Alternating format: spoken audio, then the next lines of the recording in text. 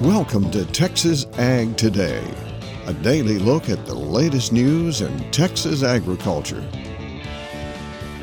Texas Ag Today is produced by the Texas Farm Bureau Radio Network, with the largest farm news team in the Lone Star State. Now here's the host of Texas Ag Today, Kerry Martin. Hello, Texas. Jump on in with me, buckle up, and let's take a ride around the Lone Star State as we cover the most important industry in this greatest state in the nation, Texas agriculture. In the news today, the first bale of cotton was harvested here in Texas back in July. We had the first bale auction just a couple of weeks ago, and that auction set a record. We'll take a look at how much that cotton bale brought and what those funds are used for to kick off today's show. My name is Kerry Martin. I'm your host along with the largest and most experienced farm news team in the Lone Star State. And we're all standing by to bring you the latest news in Texas agriculture, from the piney woods of East Texas to the rocky ranges of the Trans-Pecos, and from the Panhandle down to the Rio Grande Valley. Here at harvest time in the Texas High Plains, strong commodity prices are great news, but high production costs are causing farmers to restrain their celebration. I'm James Hunt, and I'll have that story on Texas Ag Today. Some say voluntary carbon markets could help farmers, ranchers, and foresters capture a new income stream. But possible participants say there are more questions than answers right now. I'm Gary Joyner, and I'll have those details on Texas Ag Today. October is a great gardening month in Texas. Please join me, John Begnaud, as we talk about chores that we can do in Texas in October. We'll have those stories, plus Texas wildlife news, and a complete look at the markets, all coming up. The 2021 first bale of cotton auction and scholarship fundraiser brought in a record $20,500. Sam Simmons is chairman of the Harlingen Cotton Committee. The funds generated from the auction of the first bale are donated. Well, most of them are donated to our scholarship program. This year and the past year, we have donated to Southern Careers Institute's welding program in Harlingen. Prior to that, we donated to TSTC, had an ag program down here. Unfortunately, they don't have that program anymore, so we had to kind of change gears in the middle of COVID and everything. And looking around, we decided, while it's not an ag program, it is ag related. I mean, try fixing a toolbar without a competent welder. But it's been a good partnership, and people are really happy to give money to the local community. This year was a bit different in that the nation's first bale of cotton did not come from the Rio Grande Valley. It was grown in Nueces County near Corpus Christi. It was a BASF FiberMax 1830 GLT variety, and BASF's Mark Kelling says they had the winning bid at the auction. We've been fortunate to have a FiberMax variety as part of the first bale that's harvested over the last 8 years. So we've been participating in the event for the past 8 years and have purchased the bale for the last 8 years in a row. So it is an exciting event. It's a way for us to sponsor and support the local ag industry. And ag is such a big part of the Rio Grande Valley. We want to support our youth because they are the future of ag. The first bale auction has been held in the Rio Grande Valley since the late 1800s. Texas youth walked away with some money in their pockets at the State Fair of Texas. Texas youth brought in more than $1.5 million with their projects at the State Fair of Texas annual Big Tex Youth Livestock Auction over the weekend. This year's Grand Champion Market steer was raised by 10-year-old Mason Grady of Johnson County 4-H. It brought in $126,000. The Grand Champion Market Barrow, sold by Camlin Mason of Montgomery County 4-H, brought in $25,000. Beckton Hogg of Lubbock County 4-H raised the Grand Champion Market Lamb. It sold for $15,000. The Grand Champion Market Goat was raised by Sonny Cowley of Randall County 4-H. It brought in $16,000. And last, but certainly not least, the Grand Champion Market broiler, raised by Daniel Lee of Wilson County, was sold for $12,500. The State Fair of Texas continues at Fair Park in Dallas through October 17th. For the Texas Farm Bureau Radio Network, I'm Jessica Domel. Corn and sorghum harvest are wrapping up here in Texas. The latest crop progress and condition report showing 86% of the Texas corn crop now harvested. 84% of the sorghum is harvested. Cotton harvest, however, just about a quarter done. 23% of the Texas cotton harvested in this latest report. High crop prices are a welcome change this year, but James Hunt tells us Texas High Plains farmers are being pressured by production costs. Up in the Dalhart area, Robert Gordon is starting his harvest. And although that long stretch of hot and dry weather we went through in August and September likely limited his production somewhat, overall he's happy with this season's outcome. I think the yields are pretty good. We sure can't complain. They're probably not the best we've ever had, but they're going to sure be average or maybe a little above. Gordon's summer crops include corn and sorghum, two commodities that are commanding pretty good prices right now, although some of that reward is being eaten up by rising input costs. Fertilizer has basically doubled, and some of it's actually more than doubled. And part of our chemicals have doubled. Of course, natural gas is a big player. We're in the irrigated country, and it's really spiked up their highs. We're just fortunate that the commodity prices have come up, but they're going to need to come up more with these inputs going up the way they're going up. Do you think you'll still be able to make a profit on your summer crops? Oh, I think so. It's going to be a little tighter. Everything's got to work just right. We're optimists. We have to be in this business. And as he holds on to that optimism, along with harvesting his summer crops, Gordon is also getting things going with his winter wheat. He typically raises his wheat to grain, but Gordon says for his farm, wheat primarily serves as a rotational crop that helps protect against wind erosion and helps preserve soil moisture. We go in and spray the stubble after wheat harvest, and then we just no-till corn in it the next year, and that seems to work really well. I'm James Hunt on the Texas Farm Bureau Radio Network. October is a great gardening month here in Texas. San Angelo horticulturalist John Begnaud looks at some gardening chores for this month.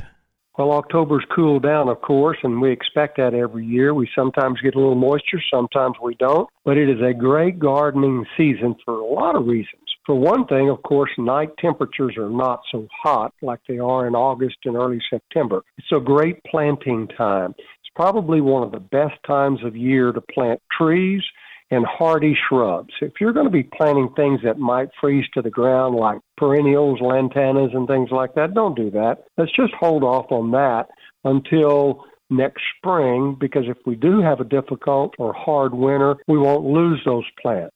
Cool season vegetables, it's a great time for Brussels sprouts, broccoli, radishes, carrots, onions, on and on and on. This is the time that they are either seeded or transplanted, put in the ground, and will grow and can tolerate some freezes. Now, that deep freeze of February last year, all bets are off, of course, but we've seen broccoli in lots of parts of Texas make it all the way till spring. And for pre-emergence weed control, if you've had winter weeds in past, a lot of that wild rye or rescue grass or henbit for the central part of the state and even up to the northern part, it's a great month to put out a product that will prevent those weed seeds from germinating. So if you had a lot of weed seeds, you're going to have weeds this winter, and pre-emergence is a great ticket for control. Fall fertilizer, time to wrap that up. We like October fertilizing of trees and shrubs, and one last time on turf grass because it gets it strong and prepared for the winter months. So get that done. And last thing is to prune deadwood. It's easy to see deadwood right now that are in the trees as either from the resulting freeze we had this last winter or just something that might have died during the summer. Go ahead and take that out. It's not coming back to life. So remember, there's a lot of things that you can do in October. You're preparing your plants for the winter. This is John Begnaud reporting from San Angelo. Net farm income is expected to be up this year. Gary Joyner has more. There's some good news out of Washington. A new forecast from U.S. Department of Agriculture projects increased net farm income for fiscal year 2021. The agency expects net farm income to increase $18.5 billion from 2020, or 19.5%, to $113 billion. The forecast puts net farm income at the highest level since 2013. The American Farm Bureau Federation says 68% of that increase in receipts is due to a price impact, which means about 30% of that increase is due to increases in the quantity sold. Increased commodity prices are the biggest factor. Receipts from corn, soybeans, and wheat are forecast to increase by $38 billion. For animal products, an increase of $26 billion is anticipated. On the other side of the ledger, higher expenses on the farm are also forecast. Those expenses are up 7% from last year. That adds up to about a $26 billion increase. Higher fuel and oil prices, increases in fertilizer prices, and labor expenses are the big drivers for the increase. I'm Gary Joyner for Texas Ag Today. Texas hunters who are interested in learning how to bow hunt are in luck. There's a free workshop this weekend. I'm Jessica Domel, and I'll have that story coming up on Texas Ag Today. And if you have an aggressive dog, there may be some things you can do to fix that problem. Texas veterinarian Dr. Bob Judd has more on that coming up next, right here on Texas Ag Today.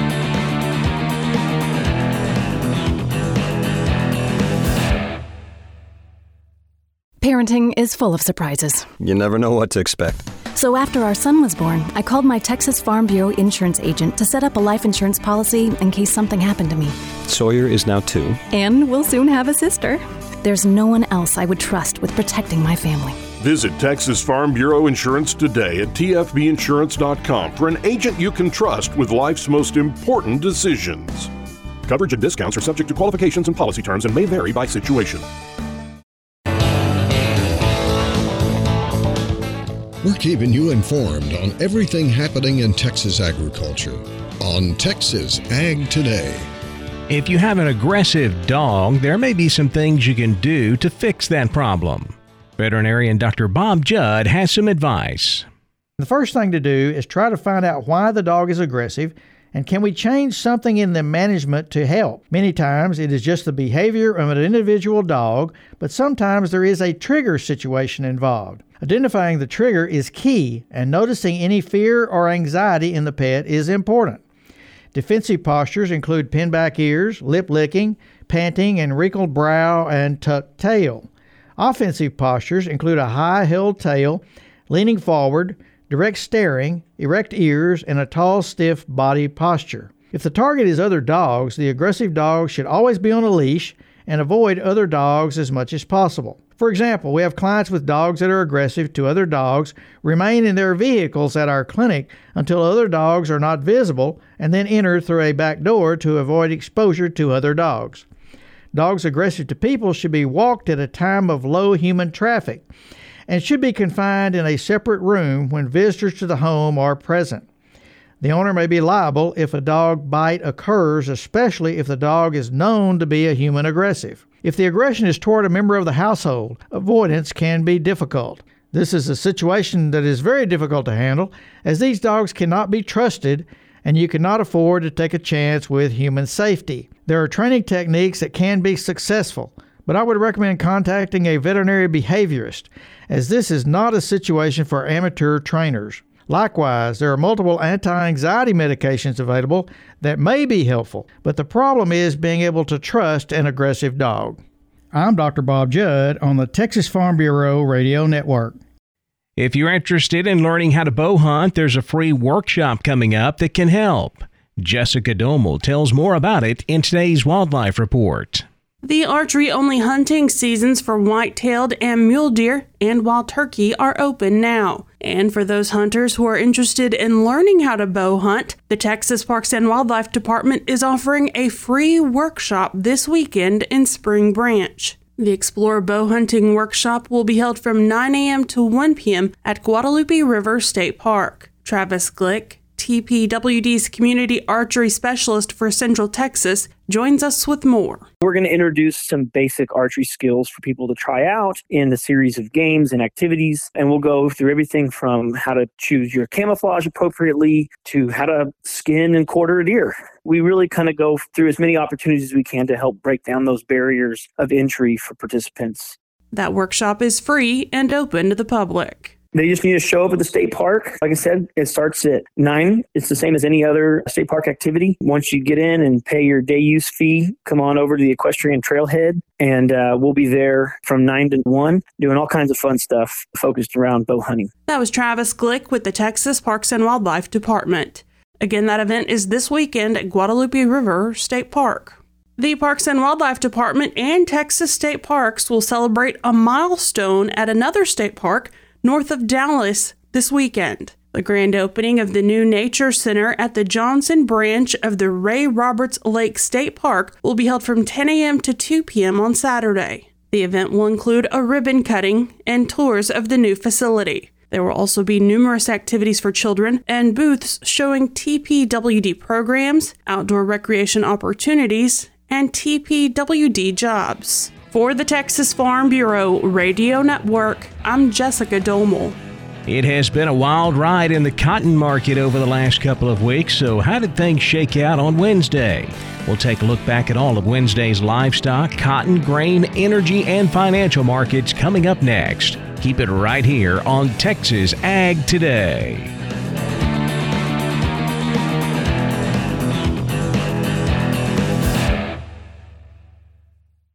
As harvest begins, the American Seed Trade Association reminds farmers to be diligent in taking the proper precautions to ensure treated seed does not enter the domestic or export grain supply. When properly handled, seed treatments are an effective agronomic tool that provides seeds the necessary protection for a strong, healthy start. Completely remove all treated seed left in containers and equipment used to handle harvested grain and dispose of it properly. Always be careful to follow state and federal guidelines for proper handling, storage, and disposal of treated seed. For more information, visit seed-treatment-guide.com or contact your seed dealer. We're giving you the market information you need on Texas Ag Today.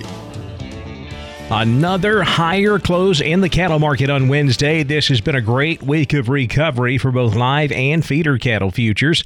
Here's how we wrap things up with October live cattle up $1, $123.82. The December up 37 cents, $128.22. February live cattle up 42 cents, $133.17. Same story in the feeder cattle market. October feeders up 70, $156.80. November feeder cattle up $1.25, $158.12. The January up $1.50, $158.77.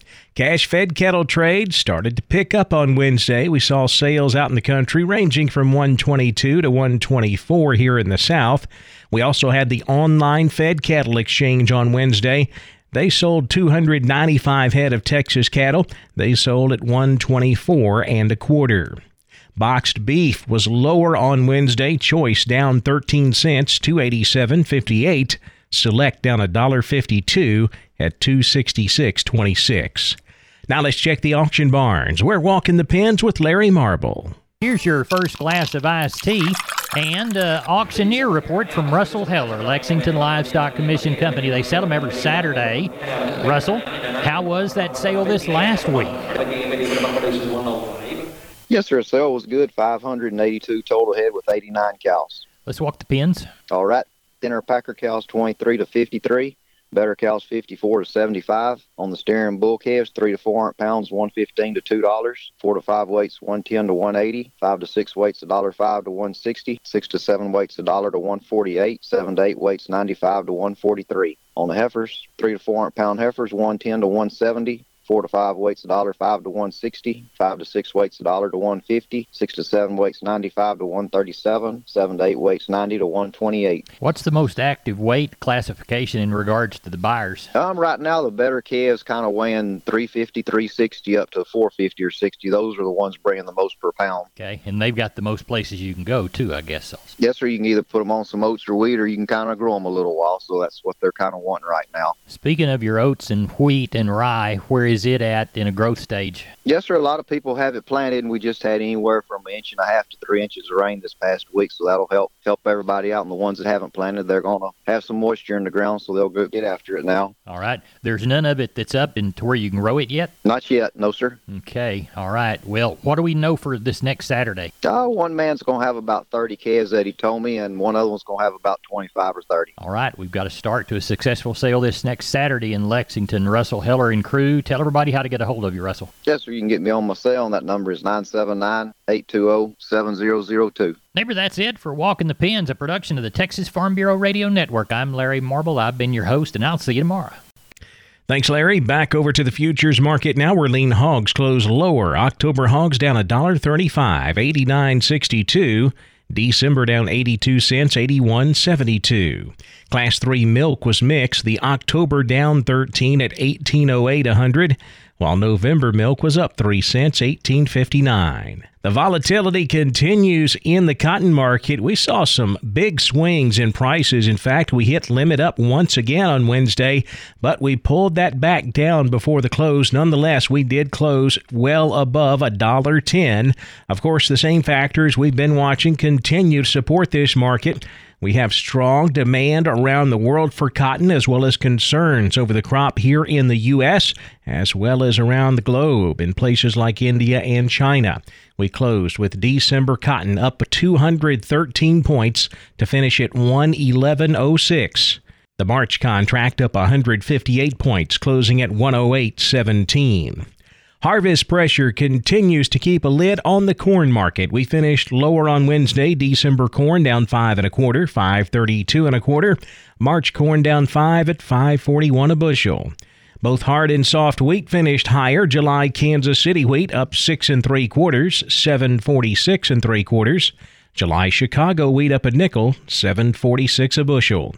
In the energy markets, we saw lower prices on Wednesday. November natural gas down 61 at 5.69. November crude oil down $1.99, 76.94 a barrel. The financial markets slightly higher on Wednesday. The Dow up 18 points, 34,332. The Nasdaq up 17 at 14,450. The S&P up 4,349. That wraps up our look at the markets, and that wraps up this edition of Texas Ag Today. I'm Kerry Martin. Hope to see you next time as we cover the most important industry in this greatest state on the planet, Texas agriculture. Thanks for listening to Texas Ag Today. Be sure to subscribe to our podcast on Apple Podcasts, Google Podcasts, or Spotify. For more Texas Ag news and information, check out our website at texasfarmbureau.org or tfbradio.com. Texas Ag Today is a production of the Texas Farm Bureau Radio Network.